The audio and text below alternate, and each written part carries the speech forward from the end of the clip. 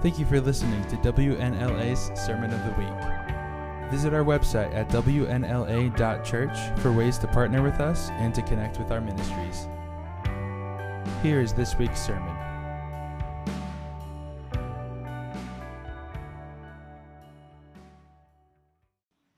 Well, that was fun.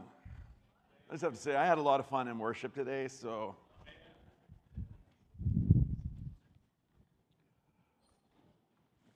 And Dale, I'm going to have to start uninviting you to service if you're going to keep stealing my sermons. This isn't in my order, Nisa, but if you'll throw up my main slide today, this is my main, so I'm starting a series today called The Joy Set Before Us. And so we'll just say the Holy Spirit's with us on this one, all right? But I wanted to start and get there in a different way. I want to start with a kind of an obscure piece of scripture that spoke to me this week. And it's found in Numbers chapter 6. It describes, it was, for the Israelites, this was a voluntary action that they could take, okay? You weren't required to do this. It was a voluntary invitation to the people of Israel to become something called a Nazirite. Okay? Now, not a Nazarene, okay? Jesus the Nazarene, not meaning somebody from Nazareth. In fact, Nazareth wasn't invented yet when the Nazirite vow was established in the book of Numbers in the Old Testament, okay? So, the Nazirite vow. Now, this also wasn't excluded. It wasn't just for guys. It was for anybody, guy or girl, whatever your age, you could take something called the Nazirite vow. You didn't have to be from the clan of the tribe of Levi or the tribe of Judah. Any tribe, any person, not required, but voluntarily take something called the Nazirite vow. Okay? And so this Nazirite vow, you would get up and you would make a declaration that you were doing this. And you would say this: I am now dedicated to the Lord. I'm dedicated. Everything about me is dedicated to the Lord. And here's the cool thing. You could select during this special time of your life, you could pick the time period. There wasn't like it has to be a minimum of this many days and a maximum of this many days. There were some people that took this vow their entire life. Some people did it for a shorter period of time. It was voluntary. Anybody could do it. You set the time. Nobody was obligated to do it except Samson. Samson, God said to do it. His parents just obeyed. During this time of your Nazirite vow, you would, first thing you would do, the very first thing when you made this declaration, you would shave off all the hair. So you were bald as a billiard ball.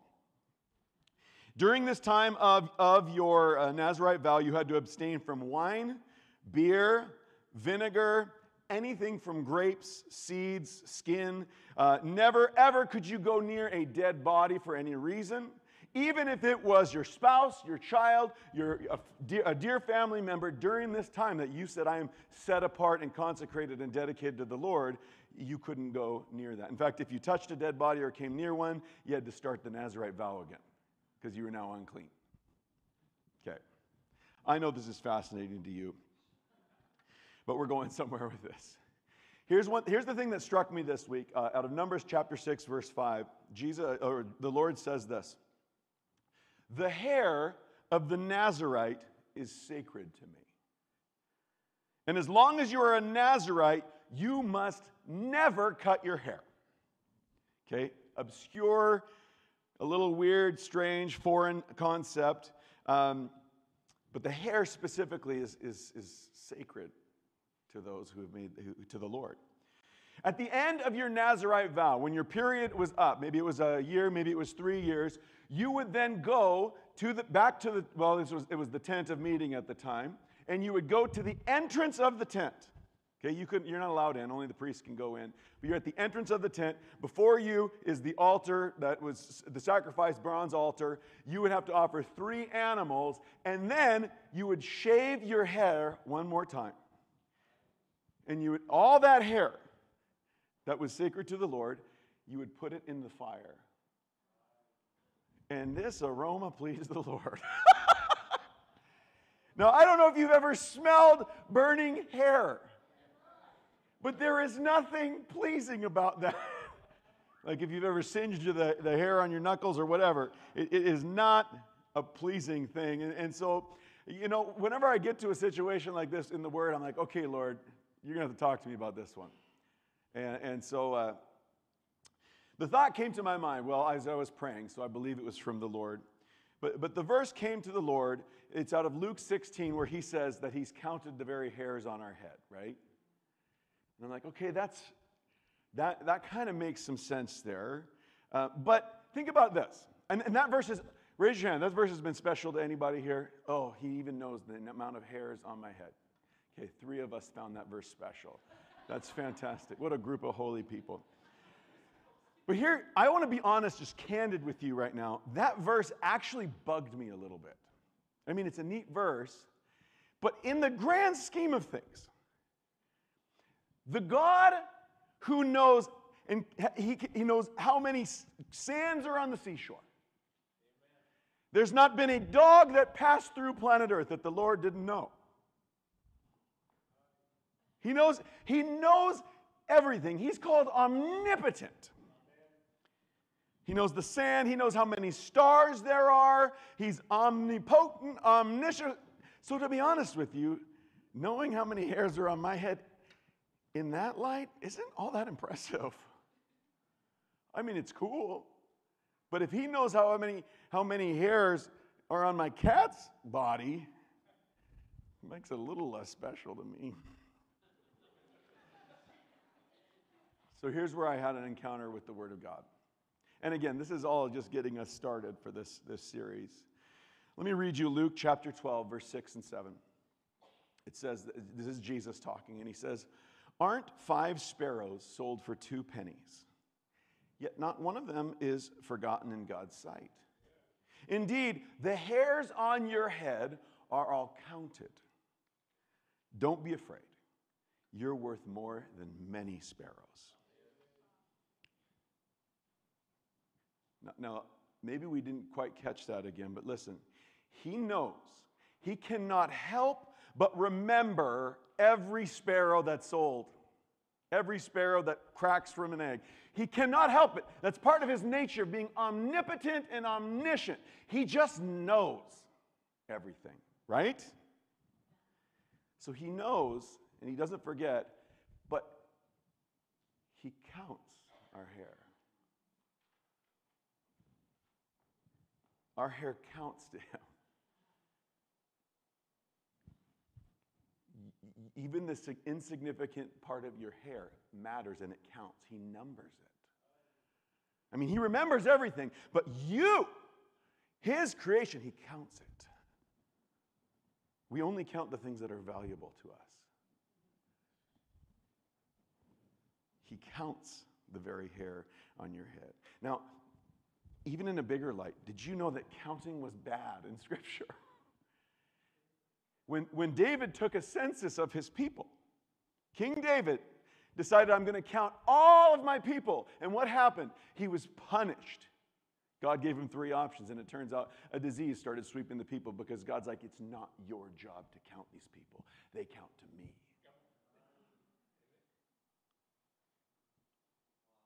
You think they count to you? You think they're yours? I count them. They're mine. I also think it's very interesting and not to be escaped on us that Jesus, when he was born in Bethlehem on that Christmas Eve, it was during a census of the people. A census was issued by Caesar Augustus to count Caesar's people. I don't think that's insignificant that God's like, no, my son's people.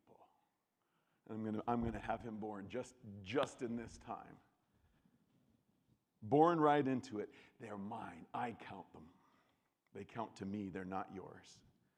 And then he says this, you are worth so much more than many sparrows. Many sparrows. I know I've used this illustration before, but I'm doing it again, so deal with it, all right? The word many, when he says, if you deep dive into that word, the connotation, many is common. You're worth more than any common sparrow. Many sparrows. Now, I grew up 80s, 90s. Any 80s, 90s kids out there? So if you were any sort of human, you collected these things. Baseball cards. I didn't play baseball. I didn't like baseball. I didn't watch baseball. But I collected baseball cards. I'd ride my bike down here to Ferndale to Uncle Bubba's sports shop, and I'd get my 50 cents out and get I'd only buy the cheap Donruss version. I didn't get the Upper Deck stuff. But here's what we would do. And sometimes if I saved up enough money, I'd get a whole box of baseball cards. And my brother and I, we'd sit there, and you'd open the pack, and you'd go like this. Common, common, common. These were the unimpressive cards. These were the ones that weren't worth anything. Now, this was my retirement plan. My dad's silly generation, they failed to collect the important cards. The Mickey Mantles, the Yogi Bears, the Babe Ruth, they used them to make motorcycles out of their bicycles. And so my brothers and I, well, we're not going to be that dumb.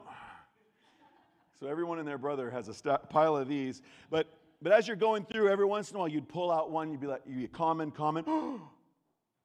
Ken Griffey Jr. rated rookie card.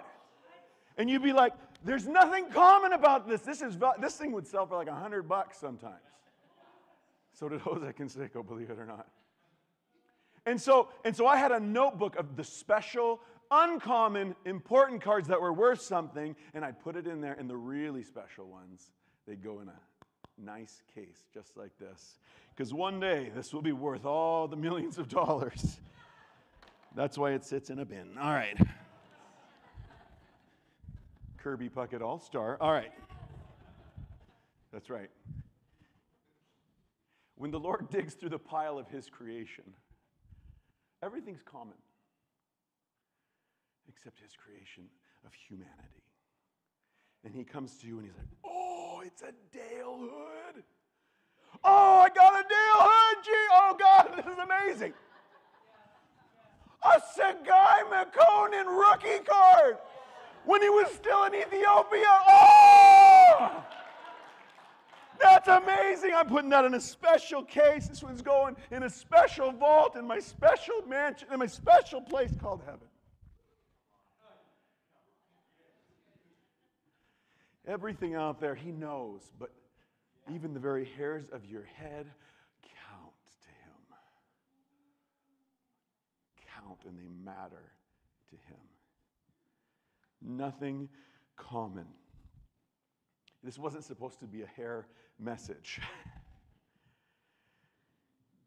Interestingly enough, everything above the follicles dead in your hair, on your hair. And that makes you ladies feel pretty silly for spending all that money. Dying and I'm just kidding, Hannah, I'm just kidding. Everything above the fault. Now, at a crime scene, they're looking for little hair that's fallen off of the robber or whatever it was. The Holy Grail is when they find a follicle attached because your entire DNA is found in there. But now they can even find your DNA from the dead cells, from the dead hair. They can read all of that. And has anybody taken an ancestry test where you swab your mouth, right? And then you get a picture like this one up here where, oh, you're from, yeah, there we go. You've got ancestors from all these regions. Isn't that amazing? You're like, I didn't know that about myself. I am a Mexican. That is amazing. That's not true. This isn't my DNA. I don't want you to steal my identity, okay? But from the dead hair on your head, without a follicle, they can trace your ancestry by the region from where you're from. Yeah. Your very hair carries with you the DNA and the autobiography of your life since Adam all the way. Not only that, it carries within it the coding and the sequences that God authored himself in his very image into you. It counts. It matters. It is uncommon.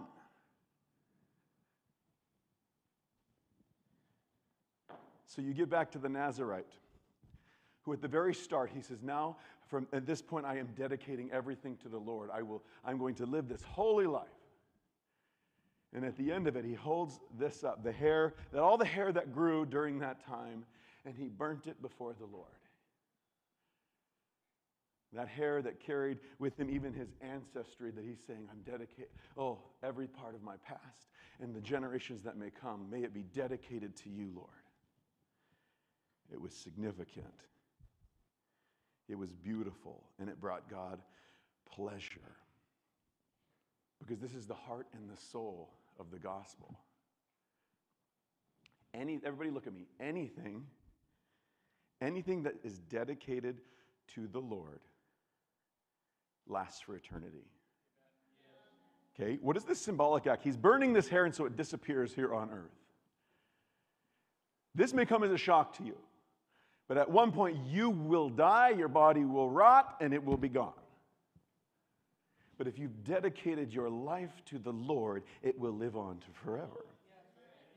The whole point of this is anything that you say, Lord, I know this time I have is temporary, but I dedicate it unto you. And that lasts for eternity. That's beautiful. That's why, unless you have dedicated yourself to the Lord, we call that salvation, your life will not last into eternity with Jesus. But if you have, there is a really almost a giddy hope that should rise up in you. Even during the hardest times, because I have a different foundation than what everybody sees. Even though I feel like everything's shaking, it's temporary. I can do all things through Christ who strengthens me, which means you can do nothing if you don't have Christ. You will be the common card that's thrown into the bicycle tire because you haven't made that decision or that declaration. Now, I realize that there are moments that it seems like it's hard to do, but I'm telling you, those are the moments you've got to stand all the more and dedicate all the more. Lord, I trust you, I trust you, I trust you, I trust you, I trust you, I trust you. I loved what they said last week, and maybe by the 41st time you believe it. I trust you, Lord. I trust you, Lord. Our life is temporary, just like mankind. Tonight at sundown is the end of Rosh Hashanah. If you didn't know that, congratulations, now you do. Rosh Hashanah is the Jewish New Year. Lots of things, I'm not going to go into a deep dive on Rosh Hashanah today, but one of the things is they believe it's the creation of man, which would be Adam's birthday. Celebration that however many thousands of years ago Adam was created. New creation, celebrate the creation, all of that. Celebrate these things that were made temporary. I just think that's profound. Because all of those things are temporary, and they're invited to an opportunity as I dedicate them to the Lord to last into eternity. It leads into next week is the feast of, or is the Day of Atonement next week. Day of Atonement is when they would offer the red heifer. The following week, starting at Friday till Sunday, is the Feast of Tabernacles, where the invitation is to go camp in your backyard for this ceremony, to remind yourself that this is temporary and this too shall pass. And we'll go into those a little bit as we go through this series. It won't be our main points. But before we go today, I want to lay down just our foundational scripture and quickly give you a glimpse of where we're going. Our main scripture today for our series that we're starting, The Joy Set Before Us, is Hebrews 12, verse 1 and 2. It says this, therefore, and I've read this lots of times, but therefore, since we are surrounded by such a great cloud of witnesses, let us throw off everything that hinders and the sin that so easily entangles, and let us run with perseverance the race marked out for us, fixing our eyes on Jesus, the pioneer and perfecter of our faith. For the joy set before him, he endured the cross. For the joy set before him, he endured the cross, scorning its shame, and sat down at the right hand of the throne of God. Fixing our eyes on Jesus, who for the joy set before him, it's a worthy thing to consider. There was nothing pleasant about the cross. I don't think I need to remind you of that. Jesus didn't endure the cross by focusing on every moment of pain he was suffering. It's important. This is profound, and if you can grab hold of this, you can get through anything. Who for the joy set before him, he endured the cross. When the nail goes in, he's like, he wasn't like this, nail, nail, nail. What a bad nail. What a painful nail. The joy set before him. That's his focus. So every nail, the joy set before him. The joy set before him. Now, what was the joy set before him? Was it sitting at the right hand of God? No. He already had that before the cross. Huh. What was the joy set before him? It was you. And it was me. I'm telling you, they gave him the 40 lashes minus 1. And they're counting him. 1, 2. And every moment he was counting the joy. The hairs on your head counting. Numbering the very... And I mean, the joy set before him was what got him through.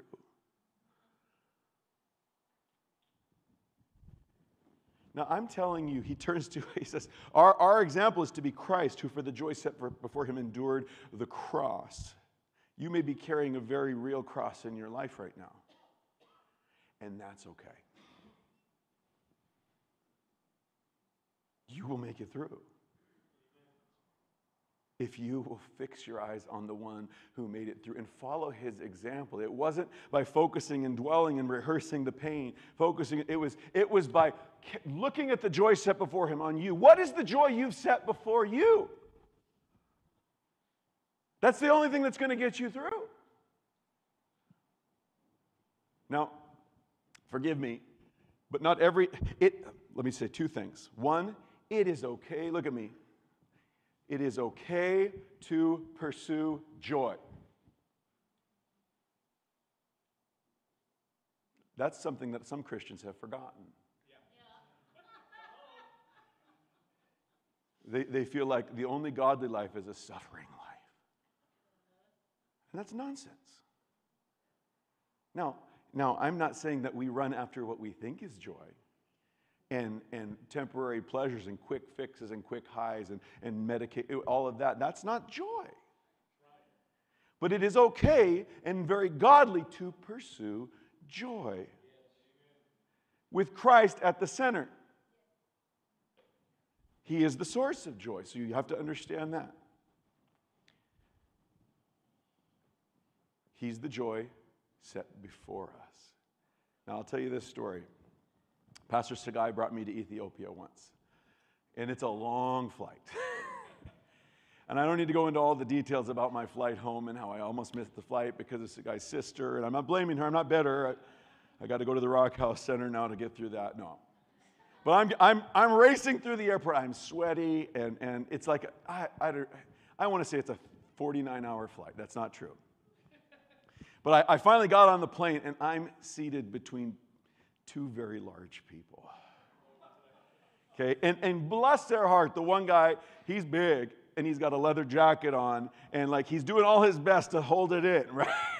And I'm sitting down, and like I'm sweating. I'm sure they were just as equally despised that I'm sitting there, but I made it on there. And I'm telling you, I'm like, everything I did, I just closed my eyes and held them tight for like 14 hours. There was nothing pleasant or joy-filled about my flight home from Ethiopia. How did I get through that without losing my mind? The joy set before me, oh, my family, I'm going to go home, I'm going to see them. I get to go. First thing I did off the flight, I landed in Toronto, and now Toronto is my favorite city. I ran to a Tim Hortons. Oh! Canadian food, American food. The joy set before me is what got me through.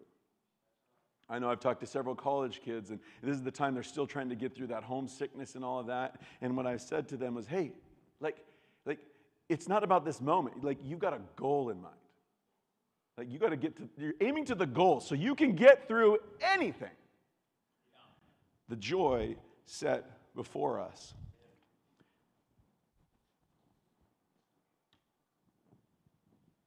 Not the quick fix, not the temporary high. I'm talking about Christ in you. I heard this quote this week, and it says this: a man, listen to this, this is good. A man without vision is a man without a future, and a man without a future will return to his past. Why is that important? Because if I think joy is found in this moment, I'm going to return to the past. I have to have a vision bigger than sitting on the plane. I have to have a vision bigger than this temporary time of suffering. I have to have the vision that there is joy set before me so I can keep up walking. I can keep moving forward. Some people would say, well, isn't the joy in the journey? Sometimes it is. But there's a lot of times in the journey that the joy is set before you so you will keep on moving. Because it's not time to sit down yet. It's time to keep moving. Keep moving. You have to move toward the joy set before you. Not towards, oh, it's inevitable.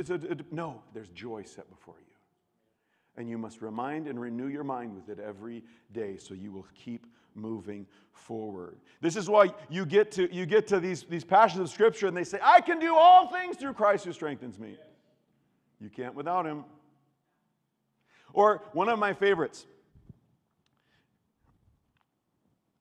1 Corinthians 13, the love chapter. What is one of the things it says love does? Endures all things.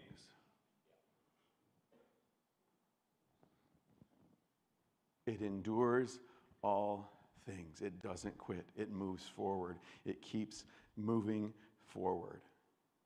Galatians 5:22, one of the fruits of the Spirit is something called long-suffering.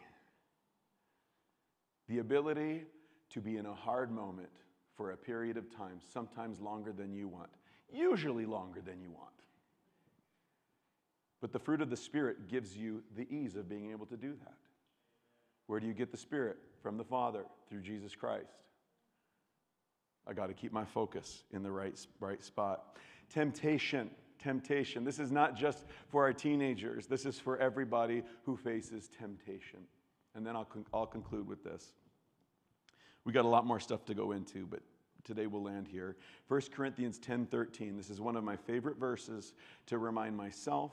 Let me just see by a show of hands, who here has ever been tempted to commit a sin? Today. Some of you who didn't raise your hands, would you come take the pulpit now? Yeah, we've been tempted. I'm tempted every day. All the time. Listen to this.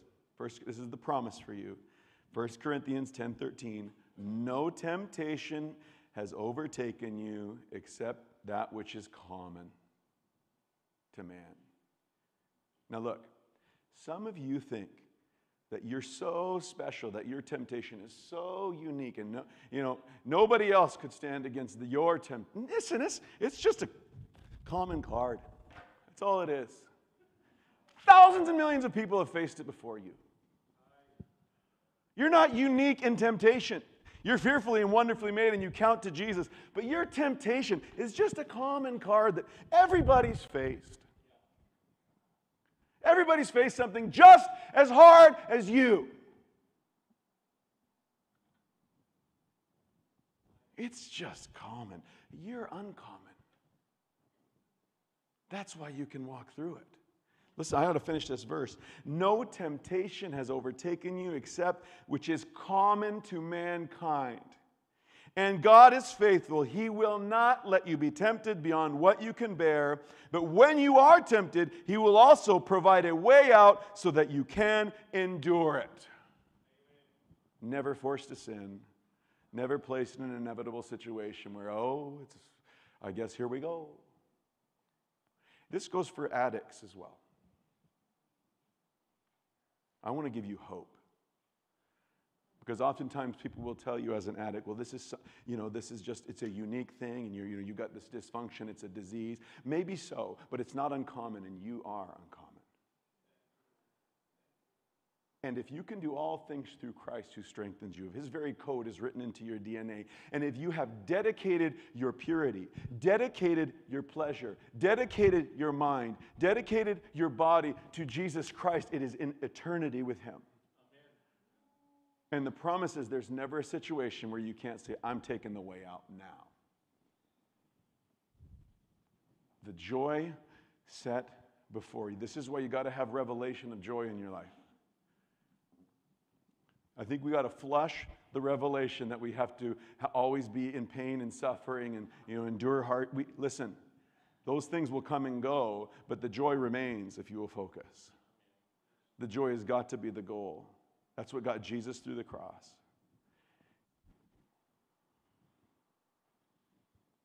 Everybody repeat after me. I can do all things through Christ who strengthens me. Stand with me, please.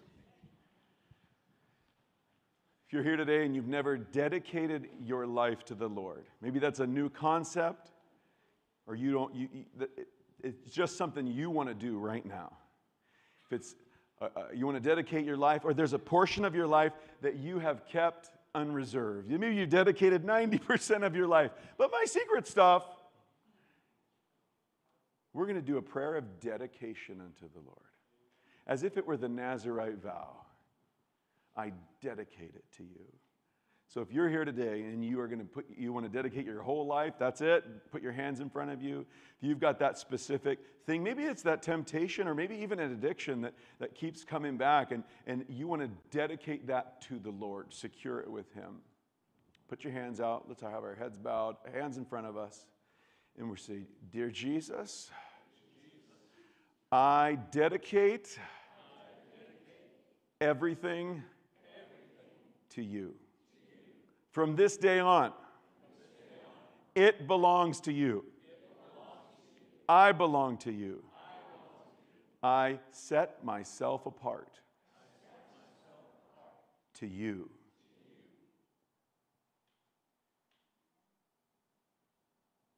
Now, Father, I pray in the name of Jesus that you would fill everyone in this place with the sense of joy that they can see in front of them. That you would fill them with the deep, profound, just the firm foundation of knowing that we are found and dedicated in you. Father, and I pray anybody here who has been walking through a difficult season today, in the name of Jesus, as they dedicate it to you, they would find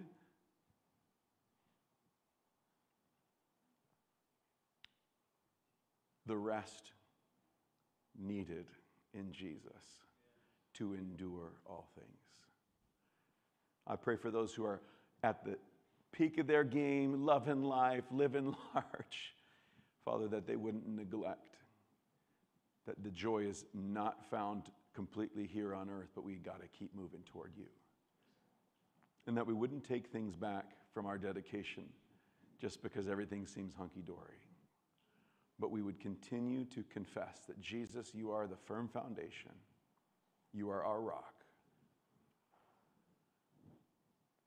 And we dedicate our lives to you in Jesus' name. Amen. Amen. Listen, you are fearfully and wonderfully made. You are the only beings that have Jesus Christ and God Almighty encoded into your very hair. Now, I'll tell you this much. This is totally true. On Wednesday, after I was done preparing my message, I went and got my hair cut. And as I watched him sweeping that into the bin, I'm like, whoa, wait a minute. That's some important stuff you're doing there. Just hit a little bit different. But may the Lord bless you with that knowledge, with the satisfaction and the understanding that you are found only in him. And may you go with the joy set before you and fix your eyes on Jesus. God bless you. We'll have folks up here if you want prayer for anything. Enjoy this beautiful week. We're praying for snow. Amen.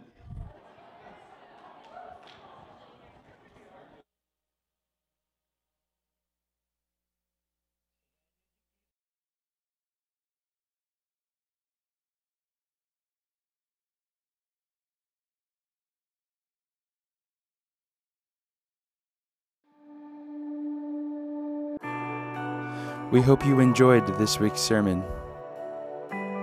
If you have any questions, prayer requests, or if you would like to partner with our ministry, please visit our website at wnla.church.